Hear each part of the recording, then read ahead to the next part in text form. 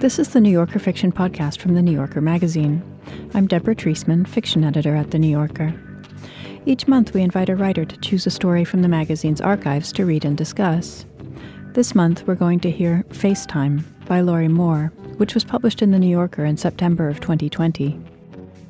Who could feel how large a transformation was really occurring when the earth seemed to be enjoying itself more than ever? And who could speak of such things to a man who was clutching his plastic necklace of oxygen? The story was chosen by David Means, who's the author of a novel and 6 story collections, including Instructions for a Funeral and 2 Nurses Smoking, which came out in 2022. Hi, David. Hey, Deborah. So let's talk about Lorrie Moore's writing in general first. Have you been a lifelong fan? I have. I really have. I think Lorrie Moore is a national treasure, the kind of treasure that you sort of take for granted because she's consistently around and always writing these amazing stories that almost look easy, but they're not easy. What do you think is the most sort of salient characteristic of her writing? Well, besides her humor, I'd say that she's really radically innovative and does new things every time, even though it doesn't seem like it in some ways. And there's an edge to her work, a sharpness that's sort of a trademark that's in there. It's a combination of everything that's involved in the story, the structure, the way her stories are built, combined with her wit and her really amazing poetic eye. She has this way of seeing. I don't know if that answered the question exactly. She has a lot going for her, let's put it that way. She does. This story, FaceTime, is set during the early months of the pandemic, and it was very topical when it came out, basically 6 months after the pandemic started. What made you want to discuss it from this kind of vantage point of just 3 years later? I think 2 things. One is that when it came out, it was like bringing, that Ezra Pound quote, that art is the news that stays news. Mm-hmm. And when it came out, I was like, it was kind of news, and then it was also something deeper. So it was bringing the news to me sitting in my house in quarantine or whatever. And then when I reread it recently, it put me through this unique thing of re-triggering my trauma in some way, but also the art part of it transcends that. Mm-hmm. It's an utterly unique story in a lot of ways because it feels like autofiction. It feels like confessional, but I kind of refuse to see it that way. Mm-hmm. Well, maybe we should just hear it and then we can talk more about that. Sure. We'll talk some more after the story. And now here's David Means reading FaceTime by Lorrie Moore. FaceTime. I asked my father if he knew where he was, and he said, kind of. You are in the hospital, your hip surgery went well, but there is a virus, and you have been found to have it. You are contagious. No one can get near. It's happening all over the world. You caught it in your assisted living facility. The chef had it. His blue eyes had a light that appeared to race from the back of his brain to the front. The brightness of them seemed to direct itself with sudden power into the screen, then straight through me and past me. The Berrywood chef? Yes. Now his eyes dulled again. The food was not good. I did have a glass of lemonade once that was delicious. Like in the war. Cold lemonade in a jam jar. He licked his lips. There was a crust in the corner of his mouth, and he picked at it with one of his long, now thin pianist fingers. The oxygen tubing dangled on his chest. Is there something you need now? After we finish FaceTiming, I can phone the nurse's desk. I'd like some of that lemonade. I'll ask them about that. Why should this patient be so thirsty? Give him a lemonade, for Christ's sake. Give him the lemonade of his memory and his dreams. "We are drying the lungs," the doctor had said last week. "We don't want him to aspirate." "Isn't this a quality of life issue?" I did not say. Doctors all around the country seemed confused about whether hydration or dehydration was better. I feared that dehydration meant they were sending him off the exit ramp. A dry death. "A dry death is better," someone had once told me. "But how does anyone know?" I had protested. "There's no death rattle. You don't hear the death rattle. So you mean it's better for us?" I said, "the living?" Who knew what the dying felt at the end? They didn't return calls. "That would be very kind of you to ask," my father said, delicately trying to moisten his lips with his gray tongue. He attempted to smile, but his whole dry mouth seemed unsplittable and in need of sponging. His bottom teeth were as dark as teak and twisted in his mouth. "When the nurse comes back in, I'll tell her. Did I do something wrong?" he asked. "I feel like I did something wrong." "No, not a thing. The nurse set up the iPad for you, but then had to leave. She'll be back later."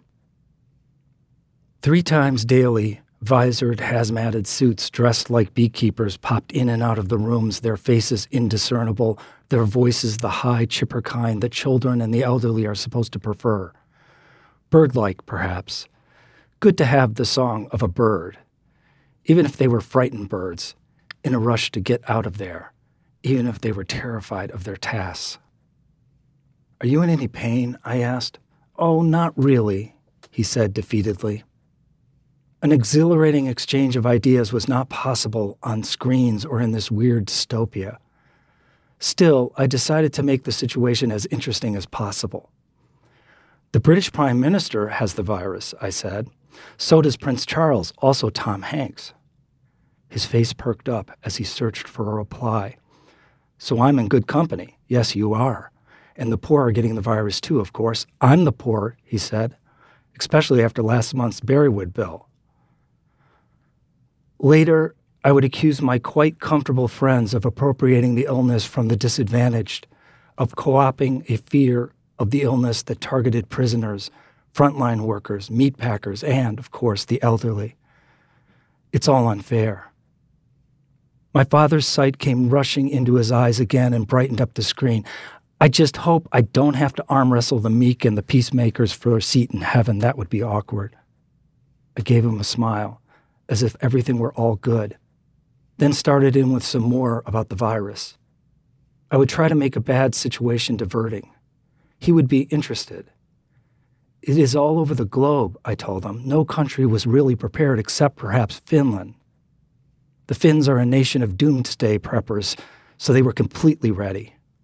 They've been stockpiling for years out of fear of Russia, so they're in pretty good shape. Also, South Korea did well. They are wary of North Korea, so are somewhat disaster ready. Same as Taiwan, which fears the mainland." I could see him considering this. "I guess we just weren't that afraid of Canada," he said, his eyes giving a wobbly little jump. Jokes, the very wattage of life. Performance had always been how he conversed, summoning it up from the depths, rehearsing the recitation, looking for the opening. There it still was, beneath the bullshit malaria drugs. "I guess we weren't, even though Trudeau's wife came down with this." "Is that so? Pierre Trudeau's wife?" "Justin Trudeau, yep."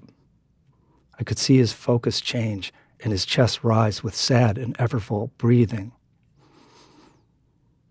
"I am supposed to go to the shoe store, but if I get there before the pastor, I won't have the key." I knew the hydroxychloroquine gave people hallucinations. Still, all the doctors seemed to be using it.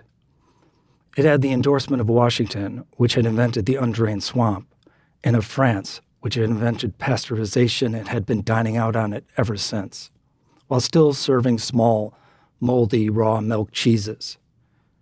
"It will be okay. They are giving you medicine." The last time he'd been on it was in 1945, during the war, when he actually had malaria. "My mother had the Spanish flu." "Yes, I know. She was pregnant with my older brother, and they told her to lie there and not to cough or her lungs would burst." I wondered if lungs could really burst. I had heard this story from my dad on several occasions in my childhood and wondered about its veracity every time, though never out loud. Now to watch him sending these utterances into the light of the screen was like seeing an old man burn all his poetry in a fire. They were all interesting people, my family, my sister, my brothers, and my parents, he said, seemingly forgetting about his own 3 children. Livy, the eldest, me in the middle, and Delia, the baby, who had opted out of these scheduled conversations. No necrophilia Delia, she called herself. She adored our father, but could not participate. Oddly, it seemed that his daughters at present were not as interesting as his childhood family. Or perhaps that had always been true. His mind seemed a little rinsed of all of us, even of our mother, who had died 18 months before so abruptly that her vividness for me had not been interrupted. There were still things I made mental notes to tell her. She would want to know how Dad was doing. "Now, you were born on Staten Island, isn't that right?" my father said. I was slightly startled. No, that was Mom. I knew I sometimes looked like her. His head leaned back against the pillow, and he pulled it up to look again into the iPad that the nurse had set there on a kind of tray. He had grown thinner, and silvery stubble covered his chin. He was trying to be courteous. He did not ask after me, for which I was grateful. Who wanted to share the banalities of this life right now? The low buzz of dread in the head like a broken wire, the endless YouTube links, everyone frantically not socializing, the recently furloughed male friends doing their insane air guitar concerts on Zoom, the hours of television news interspaced with highly theatrical, mind-boggling insurance ads, the early morning senior mixer at the supermarket, the neighborhood walks with face masks hanging from one ear like dream catchers. Women created email threads of their readings of the Bible. It was all getting ghastly, especially the singing of happy birthday twice as you washed your hands, because it might never actually be your birthday again, so have at it. Well-to-do white families in large suburban homes tending to their bubbles, bubbles that intersected other bubbles so were not bubbles at all, disinfecting grocery bags and ordering from Amazon and Grubhub, and in general claiming the pandemic for themselves. The shuttered theaters and museums made the gloom of cities everywhere a harrowing one. Photos of empty boulevards and squares flooded the internet. Pierced ears filled back in because who wore earrings anymore? Your badly painted toenails you could say were done by a neighbor girl home from school on her deck. A neighbor girl who was actually you. French wine had been turned into hand sanitizer. Wisconsin milk had been turned into soap. But some things had stayed the same, like the arrival of spring and the pastel monotony of the flowering shrubs. Who could feel how large a transformation was really occurring when the earth seemed to be enjoying itself more than ever, and who could speak of such things to a man who was clutching his plastic necklace of oxygen? Are you comfortable, Dad? Just lie back away from the iPad if you want. Don't make yourself uncomfortable. We can still talk. The headboard behind him was a white pleather and attached to the wall. He had a bedsore and a catheter for a prolapsed bladder. I knew that. His rehabilitated hip would never be right now, though the surgery, we'd been told, had been a great success. His gown was slightly open in front, revealing his pink and sunken chest. He threw his head back against the pillow again, then tipped it forward. I have to go downstairs and get the mail. And then, for a moment, he seemed to know where he was. Am I going back to my apartment? The Berrywood facility would not readmit him until he had tested negative, so far 4 positives. Not yet. You have to test negative before they can let you go. I don't think I got the mail today. I need to get the mail. I have to do that before I meet the pastor.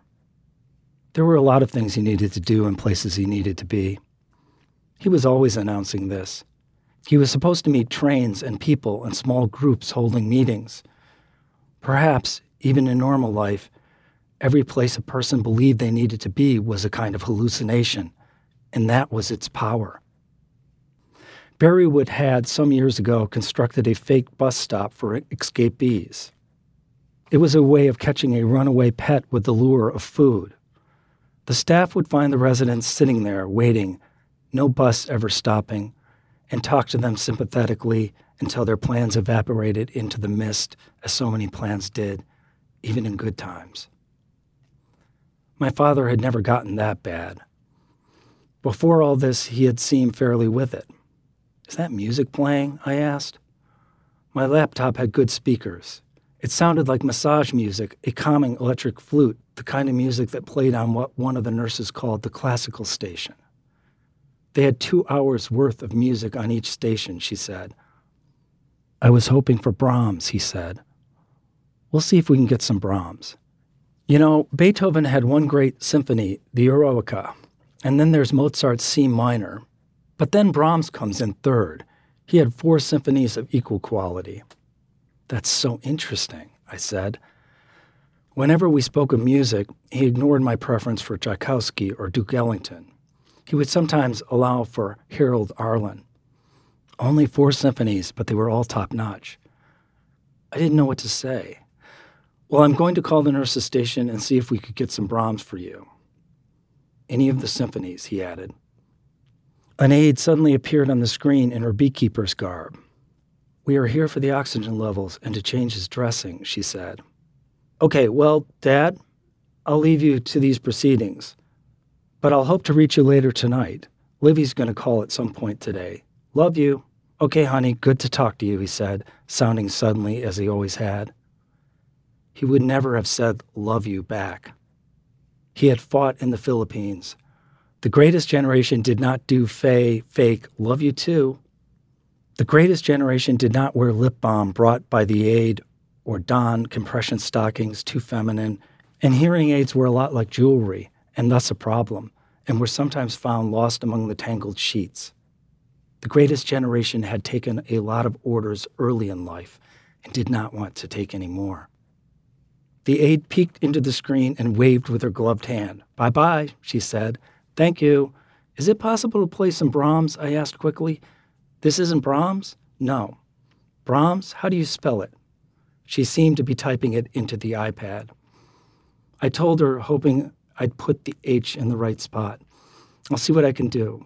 Also, do you have lemonade?" I asked. "Here's this," she said, bringing a plastic cup to my father's lips. He sipped and then grimaced and waved it away. It looked to be a chartreuse-colored, watery drink made from powder. "Bye-bye," the beekeeper said again, as she grew larger in the screen, and then turned the iPad off entirely, so that on my laptop, my connection became just a lit square with my own face in it. My father was too old to grasp technology, so the nurses were the ones to place his FaceTime calls, according to the schedule that Livy had given them. But the nurses were frazzled, and Livy could be a pain in the neck, though she didn't know it. Her husband always called her an angel, massaging her shoulders, hoping to get laid. And Delia, of course, had refused to be a part of it. "I can't watch Dad like this," she'd said again that day. The following afternoon, a FaceTime call came in from Livy. "I thought I'd patch you in and share my time with you," she said. "What do you mean? I'm scheduled for a different time." But Livy was bossy and retired, a bad combo. She'd retired too young. "Watch this," she said, and spun her phone so that through my screen I saw her screen, and in her screen I saw my father. "Hi, Dad," I said. "Hey, hiya," my dad croaked uncertainly. Then the screen switched so that I was looking into the back of Livy's fireplace. "Why am I looking into your fireplace?" I asked. "It's so he can see you. The way it's patched in, you can't both see each other at the same time. When he sees you, you don't see him. I see the fireplace. This is too strange." She toggled back and forth between the black hearth and my bewildered father. "I didn't want to be patched in this manner. Well, I thought we could sing to him," she said. I knew that one afternoon she had used the iPad as a nanny cam, watching him while she folded her laundry. She had Ferberized her children, a method that was also known as graduated extinction. letting them wail themselves to sleep as she watched, and I wondered if there wasn't something similar in what she was doing now. I suppose we could sing Danny Boy, I suggested. It's a beautiful song and it matches his name. Oh, I don't think Dad likes that song. He says they're not the original words. What do you mean? It's a beautiful song. Yes, but he objects to it somehow. He says the Irish took it from the English. The Irish stole Danny Boy? That's the most ridiculous thing I've ever heard. Now I had questioned her authority. There was always a crisis of expertise with Livy. How about this, Livy said. She sang into the phone. If you'll be M-I-N-E mine, I'll be T-H-I-N-E thine, and I'll L-O-V love you all the T-I-M-E time. And you are the B-E-S-T, best of all the R-E-S-T rest. What the heck are you singing? Dad used to sing me all his old Army songs, she laughed. That's an Army song? And we still won the war? I think I'm going to go and just wait for my own call with him. Now my father on the screen let out a howl of anguish, and I could see him grimace with agony and sorrow. He tore at his cannula and his gown. Whoa, Livy said. What's going on here? I think he doesn't want you to go. That's not it. He hardly knows I'm here. My father's face became a gash of pain. Bitta, bitta, he cried hoarsely. With one hand, he fiercely sliced the signal for cut at his throat. Speaking German, still sharp, Livy said. I don't think speaking one's college German right now is a sign of being sharp. He was clearly hallucinating, agitated, imagining he was a prisoner of war. That was what it must have felt like to him. The cruel isolation, the medicine, the lights, the strange machines all around. Of course, during the war he had been in the Pacific Theater, but hallucinations were not fussy about details like that. He tugged at the tubes in his arms. Terror flew from him in a kind of guttural howl like a whole song. 9, 9, 9, bitte, 9. He thrashed around in the bed. I texted Levy. I can't watch this. It's unbearable.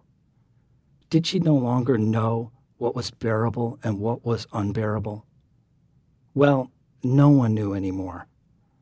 I will speak to him tomorrow. I'm going to give him his privacy. I got into bed. I turned off the phone ringer and just watched television. Every now and then, the numbers of the telemarketers and scammers appeared in white on the screen.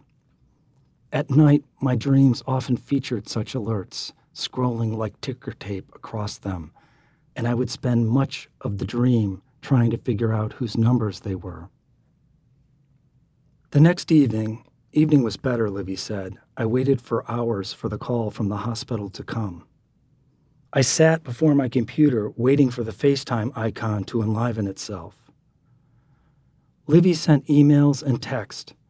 Tell them to turn the lights down. They are too bright. I keep telling them to turn them down, but they don't. Ask for Eileen or Carmen. One of them is usually on duty. Ask them if they got the pizzas we ordered for them.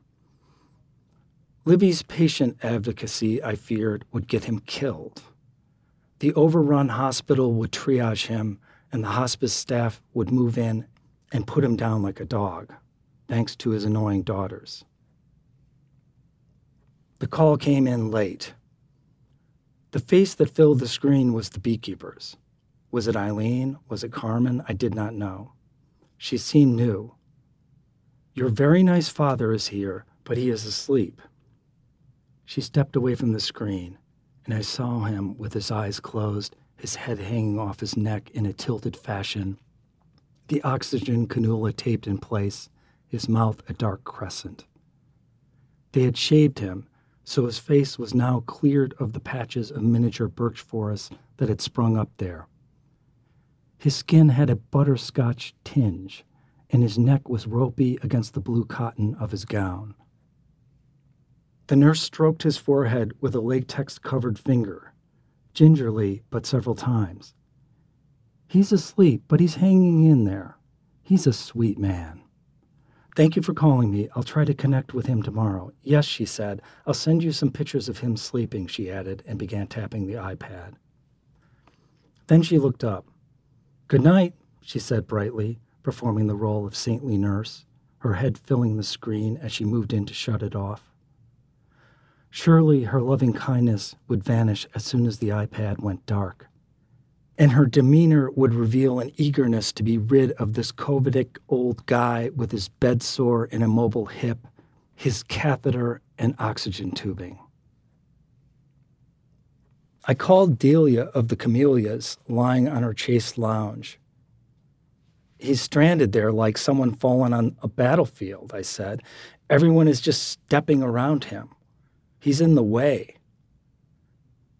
How could I speak the lonely, frantic improvisation of my inadequate self-reliance?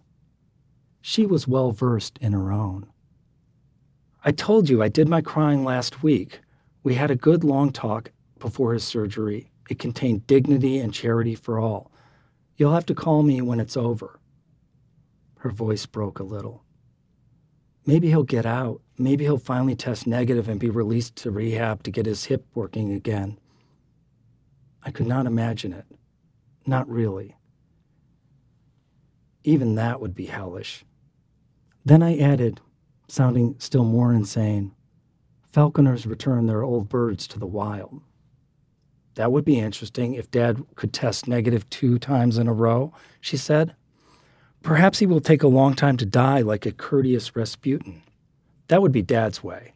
Don't get me wrong, Dad's a nice person, just maybe a little on the spectrum. Not the Rasputin spectrum. Is that a spectrum? I'm sure the hospital's hospice nurses think so. Is that who's tending to him now? I suspect so. I'm not really sure. While you and I are 1,000 miles away, all this is up to Livy.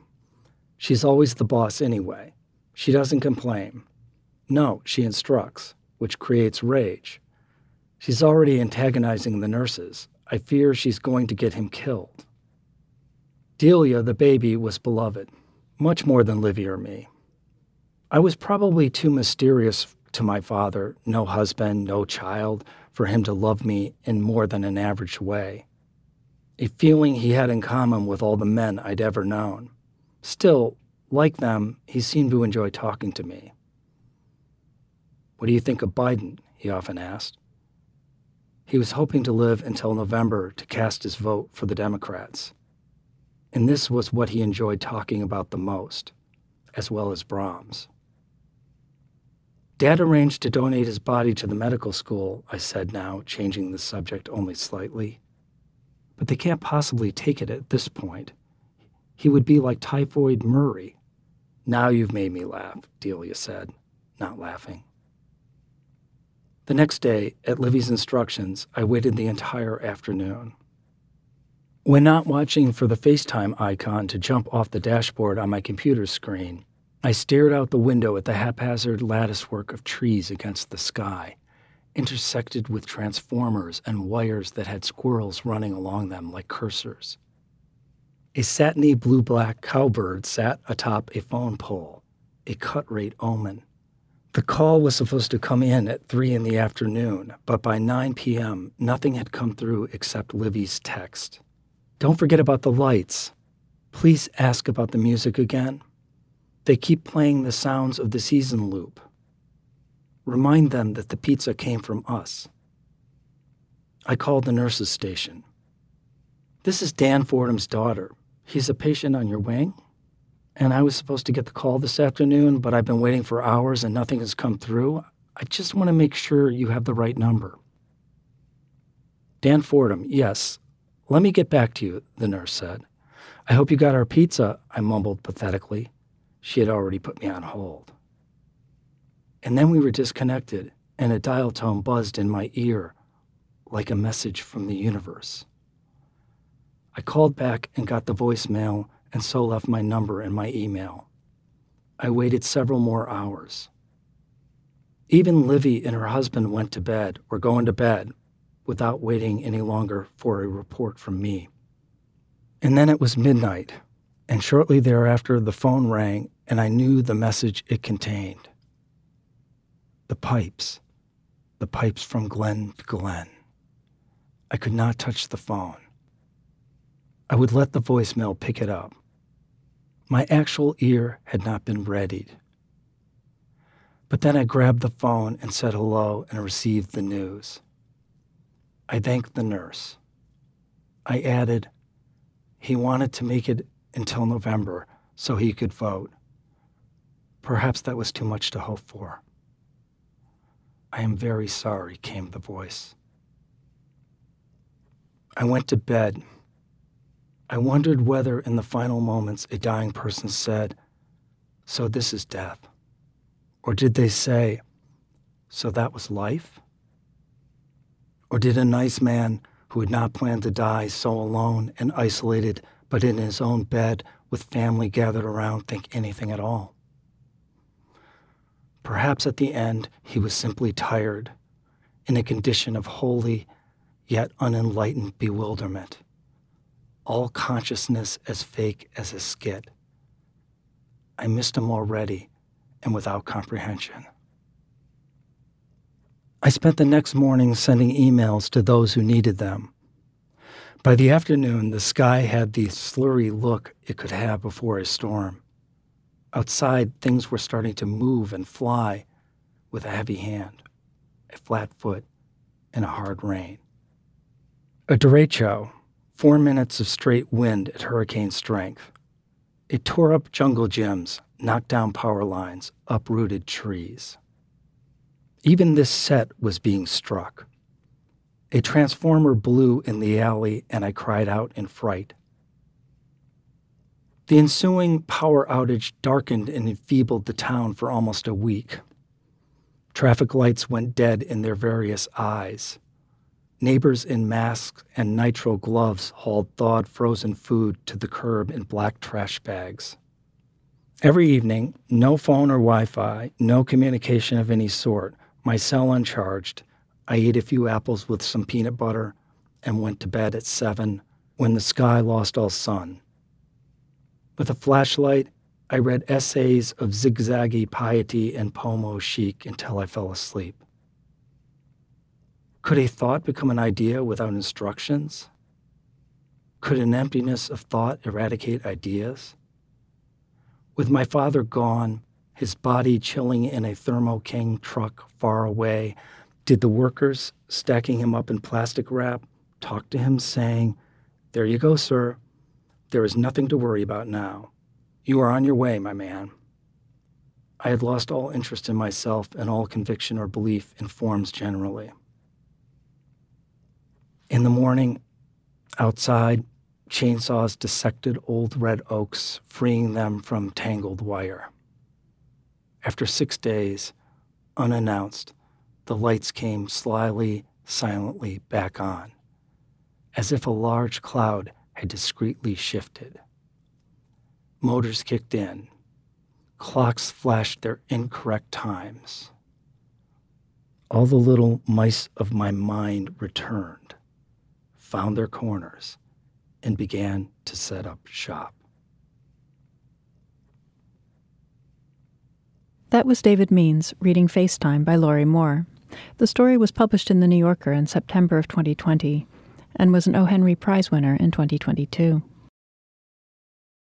So, David, when you chose this story for the podcast and you first tried reading it at home, it made you cry and you were wondering why you had chosen this story. But you said it was worth it for the cathartic and fearless humor. And several months have gone by since we had that exchange. And reading it today, did you still feel that way? I did. There's that one moment, I guess, when she gets the news that just feels so emotional in so many different ways. Historically, it's like the millions of people that went through that, and then all the people that go through that anyway without COVID, that get that terminal moment when they're told verbally that death has happened. And she says that her ear wasn't ready for it. But then she does actually answer the phone, even though she knows she's not ready for it. Yeah. allows herself to hear it verbally, which is super different than just getting the word. It's like when you hear somebody tell you that it's happened, it's a different process. Yeah. And the counterpoint is that humor. So let's talk about that. Let's talk about what Lorrie Moore calls the very wattage of life, jokes. First of all, how does she use comedy in this story? Unlike some of her stories, I think it's toned down a little bit here. Actually, it seems like it's referenced more. Like there's a sense of the awareness of it. Just that comment, the jokes are the wattage of life. You know, she's referencing the humor itself in the story. When she makes a joke, her sister does not laugh. Yeah. So humor is not working in this story for this character the way it would in other stories. Yeah. But then there are actually lines that are funny. There are lines that are funny. So you're just... It makes for a slightly ambivalent reading experience, right? Because you don't want to find this situation in any way entertaining. No, and the funny thing is, old people are really funny sometimes. And I'm going through this myself in my life. I'm laughing and crying at the same time. Yeah. So if somebody can't hear something, and then it's like, what? And then it becomes this like routine, almost like a... Who's on first? Exactly. And I think there's some of that in this story. The weirdness of looking at your father on FaceTime, you know, that weird moment when memory fails or when he thinks he's in Germany or he's speaking German. Yeah. Even though he fought in the Philippines. Exactly. Not in Germany. Yeah, it's interesting for this narrator to be witnessing these things and coming up with her own explanations for them. You know, well, he must be thinking he's a prisoner of war in Germany because of these bright lights and these machines, you know. Yeah. That kind of scrambling to make sense of what's happening when what's happening may just not make sense. You know, and it's not really said that the narrator is a writer, and perhaps she isn't, though she spends her time in the dark reading, you know, pomo chic literary essays. So perhaps she's a teacher of writing, but you sense her grasping to make a narrative out of what's happening in some way. Yeah, it's a super intimate story. You know, I thought a little bit about Grace Paley, Conversations with My Father, I think it was called. It just has this intimacy about it, which makes you feel like you're reading confessional autofiction or whatever you want to call it. So there's that going on when you hear it too. Yeah, and perhaps that's also impacted by the fact that a lot of this is, in a way, straight reporting of that period of time. You know, I found it really strange reading it now because there are the details I've forgotten. You know, the people who took to YouTube, or, you know, the singing happy birthday while you wash your hands. In a way, it's like a kind of reported microcosm of such a brief period of time. Yeah, all the crazy things that were done. And she says something about what is bearable and what is not bearable, and that no one really knows anymore. And I think that's part of what I felt rereading it, was being reminded of how things that we thought were unbearable became bearable very quickly, too. And that ties in with the FaceTime and the technology and the weirdness of seeing somebody on screen who can't come to you. Those were weird times. They were pretty awful times. So the story is set, I think, in April of 2020, and Lorrie must have written it that summer, and she sent it to me in August. It came out in September, and I feel as though by that point we were already in a different era. Hydroxychloroquine had been debunked. Exactly. We weren't in that initial shock period where no one knew what to do. And, you know, people were just going to die because we didn't know how to treat it. But we were still, and at the time I thought, okay, well, you know, we're 6 months later. We're through the worst of this. We have a grasp on it. But of course, now you look back at September of 2020 and you think we didn't even know when there would be a vaccine. We didn't know we'd be vaccinated 4 or 5 times. We didn't know, most of what we now know in coping with COVID. So it almost was historical fiction at the time, and now it feels like historical fiction in that it brings back a different world. Yeah. It brings it back, but at the same time, like all good fiction at a sort of fundamental level, it's a story about losing your parent.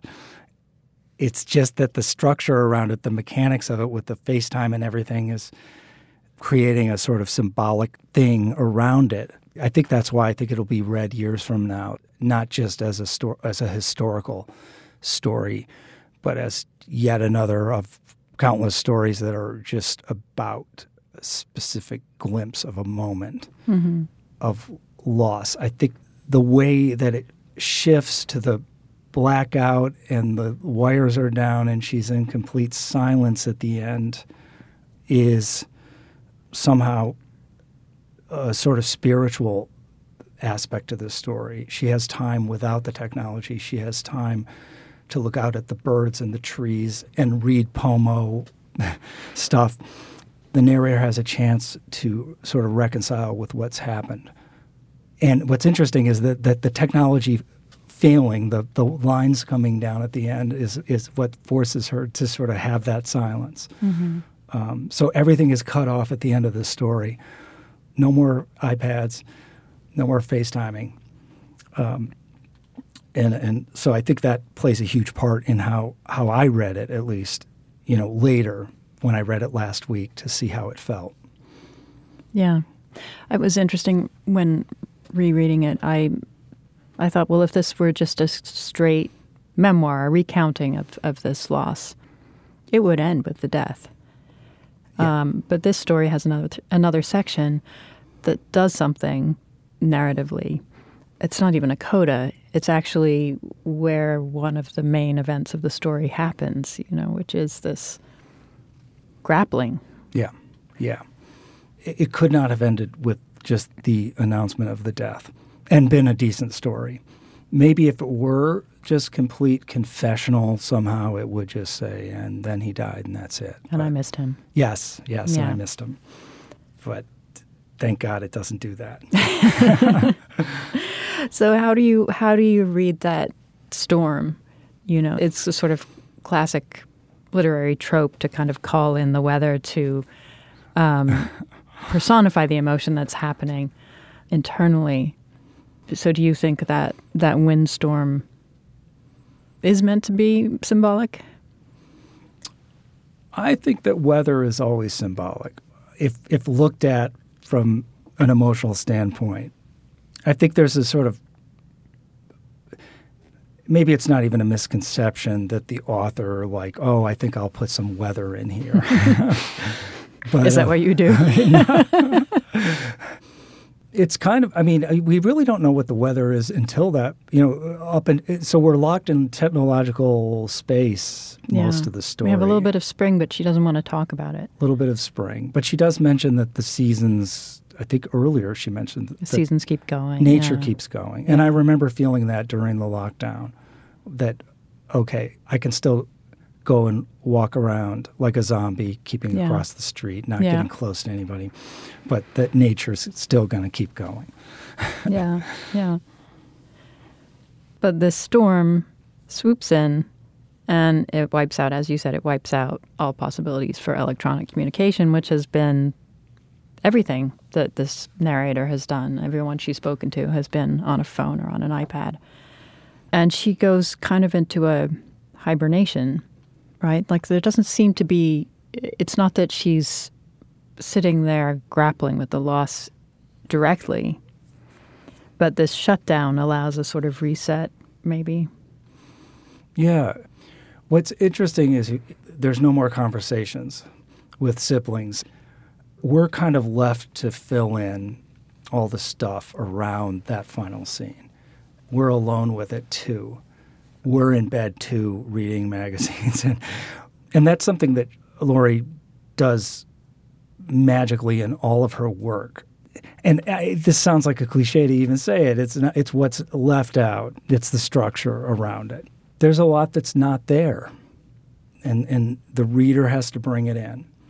And this is what I think is this is a personal idea, but it's an issue I have with saying that this is a confessional story, that it's autofiction, that it's her. Even though I felt that when I read it, it's sort of the war against the imagination. Every time somebody has to link a story with something that really happened, they're diminishing this idea that the imagination can go beyond. Mm-hmm. I mean, I know it's probably in some way based on her real life at some level, but at the same time, I just refuse to let that be part of how I read it. Mm-hmm. You're looking for what's been crystallized beyond the reality. Yeah. I mean, also when you read the story, it's so strictly limited to this time. You know, we hear a little bit about the father's past, even mostly in how it manifests in his character, because he's of the greatest generation and he doesn't say I love you, and he, you know, fought in the Philippines, and he's this and that, and he likes Brahms. But we never get any kind of scenes from childhood, any sense of, you know, the details of his relationships with his daughters. You know, we know how they each respond differently to his illness, but we don't know how they might have, you know, been when younger. And so it's so restricted and held within this framing of this time period. And that's interesting for a piece of fiction. Yeah, we don't really know, like you said earlier, we don't really know what the narrator does. Yeah. We do know that the structure of response, Delia refuses to FaceTime. And, you know, so that seems really important to me, that we have three different approaches to how to respond. One person's buying pizza for the nurses and micromanaging every little detail. Mm-hmm. The other's narrating the story, and then we have a third sister who's not even really involved. Yeah. Keeping away. Yeah. I thought that as a sort of symbolically or whatever, that's the way it really is. Well, interestingly, in the Q&A that Lorrie did with me at the time, she said, you know, the story is to some extent autobiographical, but she was thinking of herself as writing a weird version of King Lear. Oh, yes, yeah. You know, and down to the youngest daughter being Delia, not Cordelia. And she said, yet there's no actual kingdom except the Thermo King, you know, which is the awful... The Thermo King, yes. awful image of death at the end. I don't know who's the fool. Maybe the beekeeper nurse. Exactly. Maybe FaceTime is the fool. Maybe the technology is the fool. Yeah.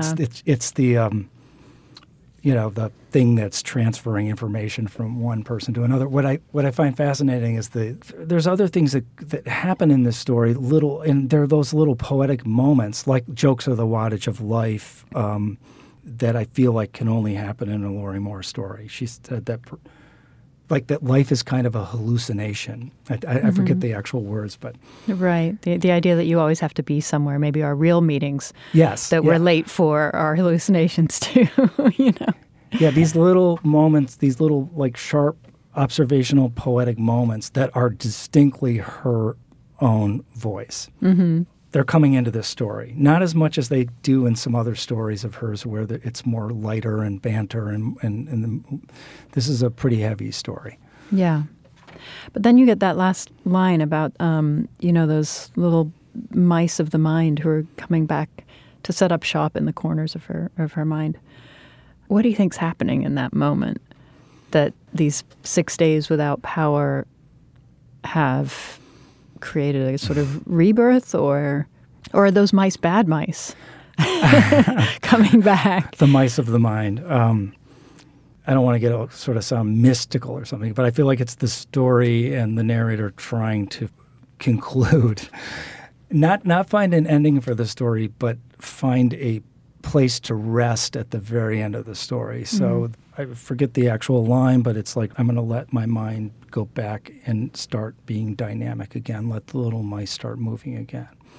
You can't end a story any other way except to find that place where it settles itself into a point that you can release it. So then we're left just with the image of her at the house. The lights are back on. The lights are back on. And that's all we get. Slyly and silently, they're coming back on. Yeah. Yeah. And she's going to function again. She's gone through the storm. Yeah. I get the sense that she's going to grieve quite a bit. Yeah.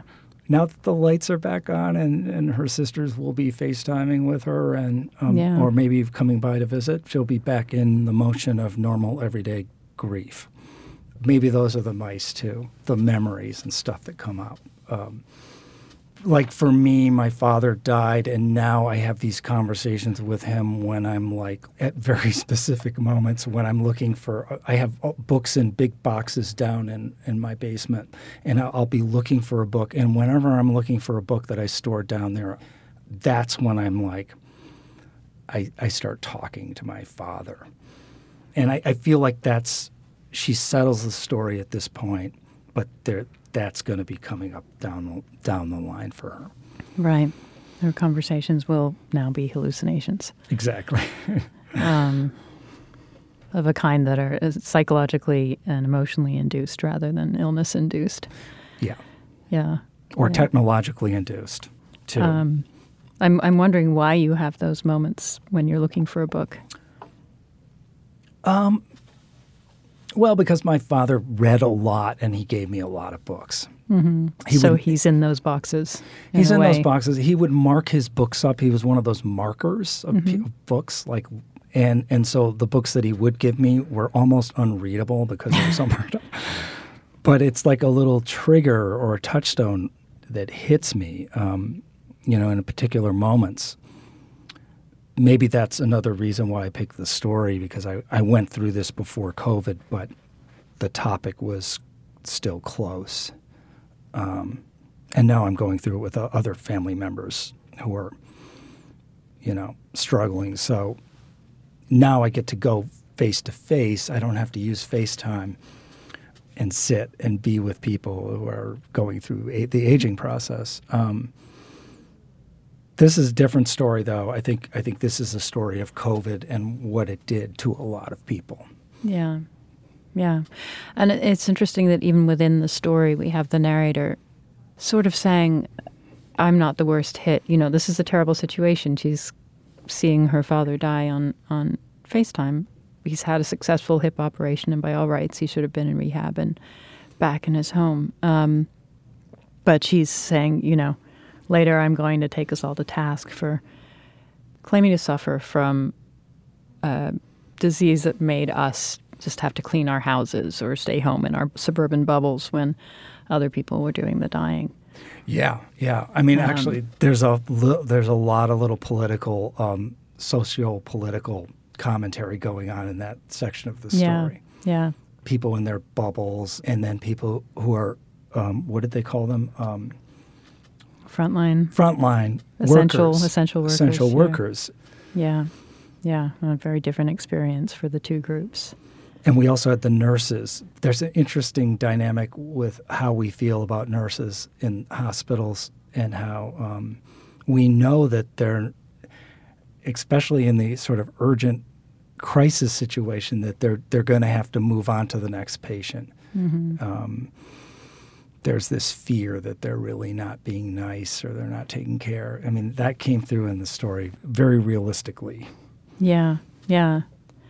I was siding with the nurse in that scene because I thought the nurse was being really lovely and sort of stroking his forehead with her latex finger. And, exactly. And accentuating what a sweet man he was. Yeah. And I didn't get the sense that she was going to hang up the phone and then, turn and spit on him. It wasn't, but I guess that just underscores the powerlessness you feel. I think she felt helpless, maybe not a sense that that kind of thing was going to happen, but just that weird helplessness that you can have closing the door or turning off the iPad and leaving somebody in a hospital situation with anyone. Yeah. And then she manages, even though he was in the military and fought in the Philippines. He wants to stay alive to vote for Biden. Exactly. She made sure we knew where his heart was. Elderly people have a lot of reasons to stay alive, and politics is definitely one of them for some people. I mean, it's also part of the sort of gallows humor here. You just get the sense that either Lorrie Moore or this narrator is not going to let a moment like that go unobserved or unnoted, that you are going to find the things that are sort of funny or, sort of like slightly offbeat in a situation like this. Yeah, little things like that. And just the weird humor of the elderly person, like suddenly thinking you're the white, just the miscommunication, the misconceptions. It's not malicious laughing at that. It's just the absurd humor. The absurdity of the situation, yeah. Total and absurdity. of what happens to the brain. Yeah. Yeah. Well, I guess at the end of this story, we're a little bit better off than at the end of King Lear. Much better. These three sisters are probably going to come together. They are probably going to be reunited. And we know from this vantage point that COVID will become less lethal, at least. Yeah, it's easier to read now that we know what we know.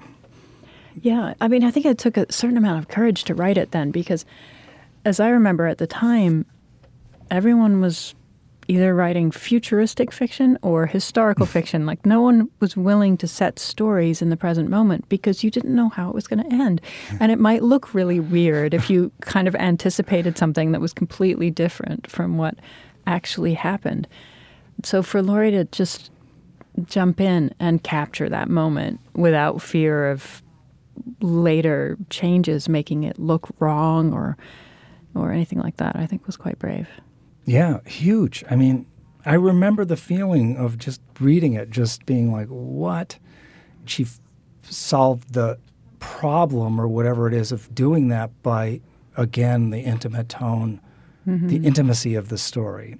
And maybe also she had to distance herself a little bit from the reality of what she was writing about. In other words, she had to see it through a lens of a little bit in the future, looking back.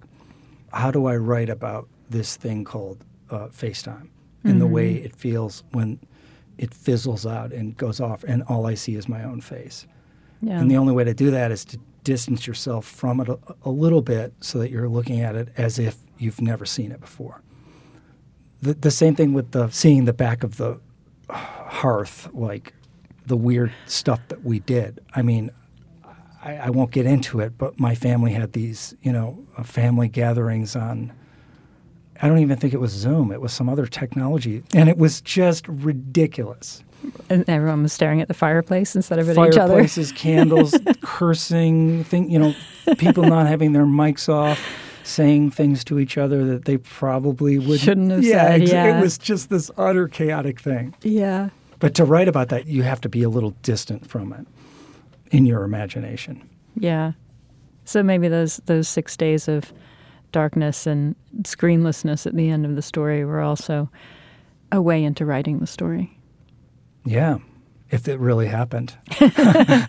Or no, an imagined way in.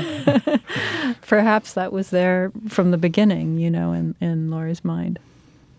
Nothing like a good power outage to clear the head. Well, thank you so much, David. Thank you, Deborah. Lorrie Moore has published 10 books of fiction, including the story collections Birds of America and Bark, and the novels A Gate at the Stairs and I'm Homeless If This Is Not My Home, which came out earlier this year. A winner of the Ray Award for the short story, Moore has been publishing fiction and nonfiction in The New Yorker since 1989. David Means is the author of the novel Hystopia and 6 story collections, including The Secret Goldfish, which was shortlisted for the Frank O'Connor International Short Story Award, Instructions for a Funeral, and Two Nurses Smoking, which came out in 2022. He's been publishing in The New Yorker since 2004. You can download more than 190 previous episodes of the New Yorker Fiction Podcast or subscribe to the podcast for free in Apple Podcasts. On the Writer's Voice podcast, you can hear short stories from the magazine read by their authors. You can find the Writer's Voice and other New Yorker podcasts on your podcast app. Tell us what you thought of this program on our Facebook page, or rate and review us in Apple Podcasts. The New Yorker Fiction Podcast is produced by Michelle Moses. I'm Deborah Treisman. Thanks for listening.